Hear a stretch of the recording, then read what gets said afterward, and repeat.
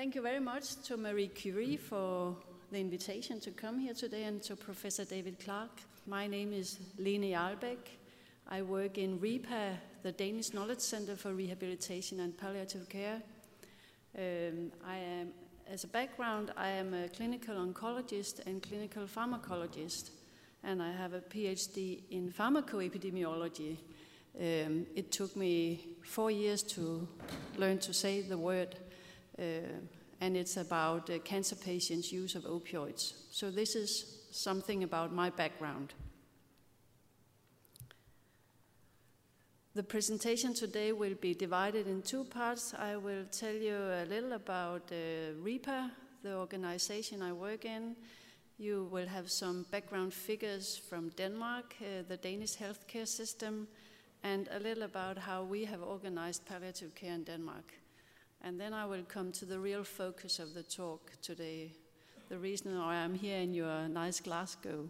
So it will be the imminence of death in Danish hospitals. And I will show you a little about the hospitals, our hospitals who are involved, and which specialities come across the patients, the causes, why they were actually hospitalized, and for those who died, why they died. So REPA is an organization who has the aim of sharing and developing knowledge within the field of rehabilitation and palliative care for patients with life-threatening diseases. And we try to target different kinds of people in the society. It will be healthcare persons, lay persons, politicians, and managers. We are located with an office in each of the 5 regions Denmark is divided in, and our head office is in the southern region of Denmark, lying in a city called Nyborg. And we had the pleasure to have David to visit us 2 weeks ago, and I hope he will return to Nyborg, even though the sushi was bad. In Denmark, we have a population of 5.6 million persons. The average lifespan for men is 78.8 years, and for women it's 82.8 years. In 2013, the year we're looking at, we had a number of deaths of a little more than 52,000. 45% of them died in hospital, and 44 died at home, which means either in your own home or in a caring facility. And the rest, 11%, died in other places. The main causes of death in Denmark is cancer with 30%, diseases in the heart and the vascular system with 24%, and respiratory diseases with 11%. It's free to have healthcare in Denmark, and we have a secondary healthcare sector which is administered in each of the 5 regions. We have 26 public somatic hospitals and a planned bed capacity of 13,000 divided in the 5 regions, as you see here. And 97% of the beds in Denmark are actually publicly funded. And the primary healthcare sector covers 98 municipalities in Denmark, and we have around 3,500 general practitioners. So this is something about the scene that the numbers I will give you shortly will come from. The palliative care is divided in the generalist palliative care and the specialist palliative care, as it is in Scotland and New Zealand. So the palliative care provided in any type of hospital departments, in the primary home care, and among the general practitioners is the generalist palliative care. There are key persons within the generalist palliative care with varying education in palliative care, very often nurses. For the specialist palliative care, we have 3 types of units. It's the palliative care teams who go on home visits, the palliative hospital departments, and the hospices. The hospices are actually institutions for themselves outside the healthcare system, but they are publicly funded, and by nature the specialist palliative care is interdisciplinary, also in the hospices. And this slide shows you how specialized palliative care has developed in Denmark since we had the first hospice back in 1992. So now we have 20 hospices, we have 9 palliative departments and 26 palliative teams. We are spread all over the country in the 5 regions with the specialized palliative care. There are little differences within each region with regard to how they have prioritized the different types of units. So this was the background in Denmark, and now I come to the real focus of the talk. And as David has shown you, around 30% had died within 1 year in Scotland. So now what will the percentages be in Denmark? Maybe you will ask yourself after you have been listening to us whether you would like to go to hospital in Scotland, Denmark or New Zealand. Yes. The index date was the 10th of April 2013. It was a Wednesday in the spring, and we included all patients who were in the somatic public hospitals, except for those who were in the obstetric departments and patients in psychiatric hospitals. And we followed the patients 1 year until the 10th of April 2014 with regard to death or whether they survived the year. In all, we had 13,412 patients who were in hospital at the date or were admitted and stayed overnight. And there were almost equally many women and men. The median age of the patients was 67 years and the mean age was 61 years. The median age is the age that actually divides the population in 2 equally large parts. And the mean age is just an average. So what happens if we take those who deceased, those who died and those who survived and look at the same figures? We could see that there were actually a little more men in the deceased group, 53%.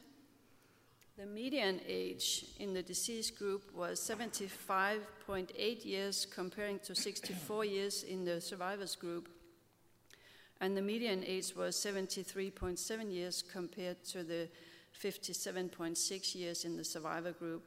So I guess that the important message here is the big difference between the age among those who deceased and those who survived. This slide is to show you how many patients who were in each of the 26 hospitals on that date. So you can see there really is a wide variety. We have large hospitals and smaller hospitals. The green color shows the proportion of those who died, and the yellow show the survivors. So this will give you the overall figure if we collapse the data, and here it comes. 22% of all patients in Denmark had died within 1 year, and half of the deceased died less than 60 days after the index date.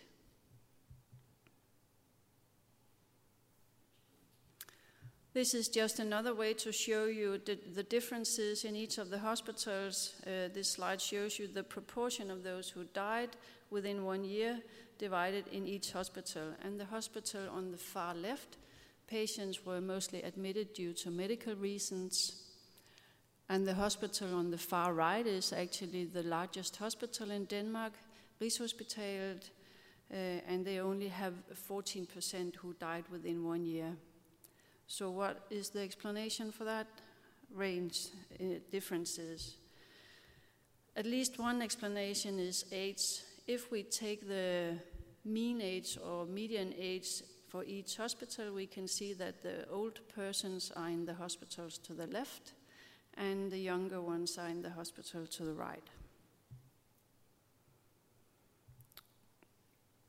Now, if we then look at the categories of specialities that the patients come across and look the proportions, we actually have almost the same figures as those you were shown by David Clark. So if you came to a surgical specialty, 15% had died within 1 year, and I recall it was around 18% in Scotland. And the medical specialities almost had the double up with 27% who had died. And it was a little higher in Scotland, 35%. Yeah. Now, if you look at the oncology and hematology departments, not very surprisingly, very many had died within 1 year, 50%. If we then take and break down the categories of specialities into each single speciality, again you can see a wide range in each speciality.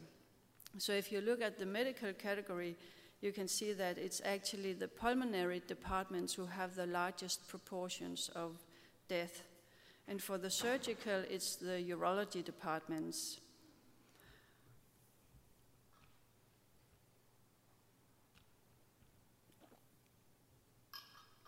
And the anesthesiological departments actually also has a pretty high proportion.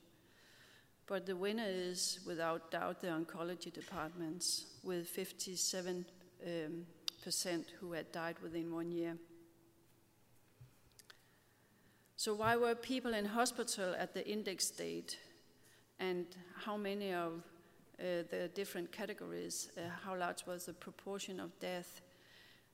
Those who were in hospital due to a cancer disease, 40% of those had died.